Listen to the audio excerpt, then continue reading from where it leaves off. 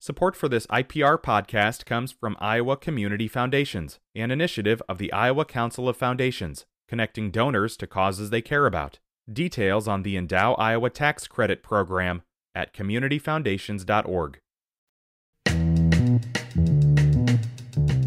Today is Thursday, the 10th of June, and this is Here First from IPR News. I'm Julie Englander. Iowa's largest drinking water utility says it has started operation of its nitrate removal facility this week. IPR's Natalie Krebs reports that's because nitrate levels in raw water sources have increased. The last time Des Moines Water Works had to use its nitrate removal facility was in 2017. Ted Corrigan, the CEO and general manager of the water utility, says this year's rainy spring is to blame, as it's washed nitrates off the land and into Iowa's streams, lakes, and rivers. Corrigan says running the facility can be a significant expense that's passed on to ratepayers. The cost of running the facility can be as high as $10,000 a day, and that includes everything from labor to power to chemicals to the fee that we have to pay to WRA to send the waste stream to them for treatment. Corrigan says the treatment facility will likely run for several weeks, but he says employees are carefully monitoring the situation and the water remains safe to drink. The impact of the COVID-19 pandemic was seen in student achievement, according to figures shared yesterday with the State Board of Education. Most grades lost ground on math test scores last year compared to pre-pandemic levels. It also shows when examining racial and economic disparities in student scores. Black and Hispanic students narrowed the gap in math compared to white students in several grade levels. But in most cases, that was because white students' scores fell farther than others. Iowa schools continue to grow more diverse. 27% of the children at public schools across the state were students of color, compared to 10% 2 decades ago. A handful of protest marches calling for action on gun-related legislation in Iowa is taking place today and tomorrow in 6 cities across the state.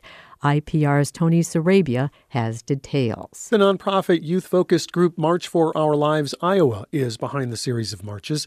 Isha Bolar is the group's executive state director. She says the first priority is to drum up opposition to a pro-gun constitutional amendment that will appear on the November election ballot. If this amendment does get passed, it makes gun violence prevention essentially impossible in our state. So our recommendations are for voters to go out there and vote no. A yes vote on the Iowa Right to Bear Arms Amendment would require courts to use the highest standard of judicial review when evaluating the constitutionality of gun laws. Marches take place in Des Moines, Ames, Iowa City, Storm Lake, Cedar Rapids, and Davenport. One of the largest employers in Clinton is celebrating its anniversary. Wednesday, the governor and other officials joined Archer Daniels Midland leaders in marking 40 years since the company bought a corn processing plant from Nabisco. Plant manager Eric Fastnut says ADM has significantly expanded the plant. It currently processes 350,000 bushels of corn a day from local farmers and elevators. Separate the corn kernel into its fractions. We make different kinds of liquid corn sweeteners, dry starches, crystalline sugars, feed components that go out to the animal food or feed industry. Currently, there are about 1,000 ADM and contract workers in the plant each day. It's Clinton's area's second largest employer. This is Here First from IPR News. I'm Julie Englander. This IPR podcast is supported by Cultivating Compassion, the Dr. Richard Deming Foundation, fostering causes that enrich the community, generate understanding, and cultivate compassion, including above and beyond cancer. Bison were hunted to near extinction at the same time as the European cow was brought to the Americas. Cattle quickly became the most dominant meat eaten here, but as Harvest Public Media's Jonathan Ahl reports, combining those two breeds into something better is a niche market that some hope becomes more widespread. The farmers market in Rolla, Missouri is pretty typical of those in the Midwest. You can buy beef, pork, eggs, vegetables, and baked goods that are grown and made nearby. But one stand sells something different, Beefalo. Shopper Vicky Gustavson is a fan. It's a bit leaner, so I think it's more healthy for us. Tastes good.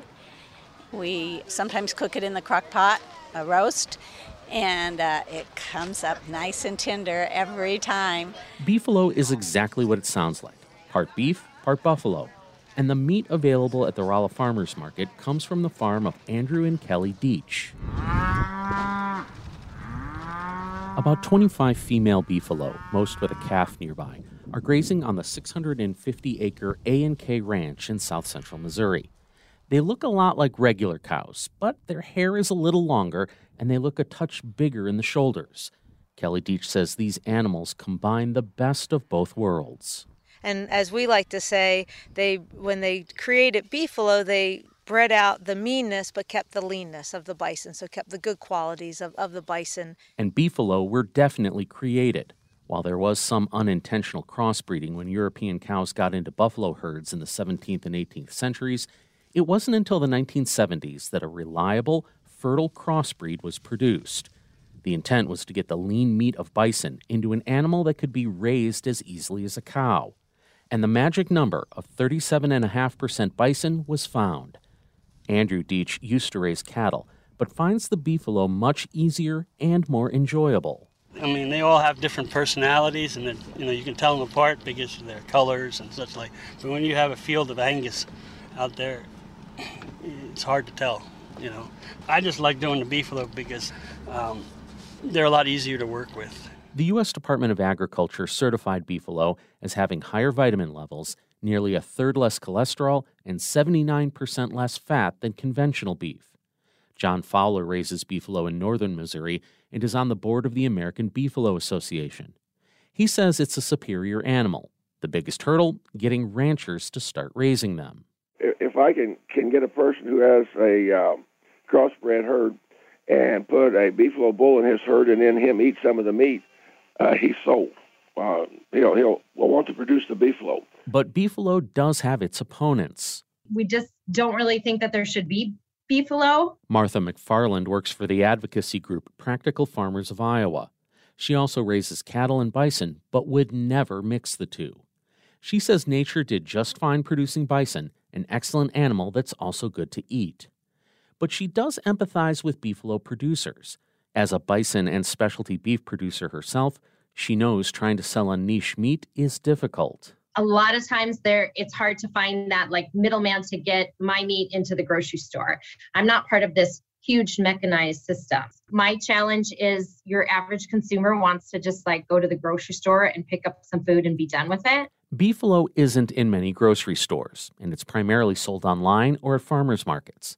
It also costs more than beef, largely because it comes from small producers. But breeders like Andrew Deach are still optimistic about the future of the specialty meat. He credits new leadership at the American Beefalo Association. They've got some new people in there who have really good ideas, and they're reaching out there. They have a Facebook page, and you can find Beefalo all over the country. Deach says while he and his wife enjoy selling their product at 3 farmers markets, they're really excited by the prospect of getting more ranchers interested in Beefalo. I'm Jonathan Ahl, Harvest Public Media. The story comes to us from Harvest Public Media, a collaboration of public media newsrooms in the Midwest and Great Plains, including Iowa Public Radio.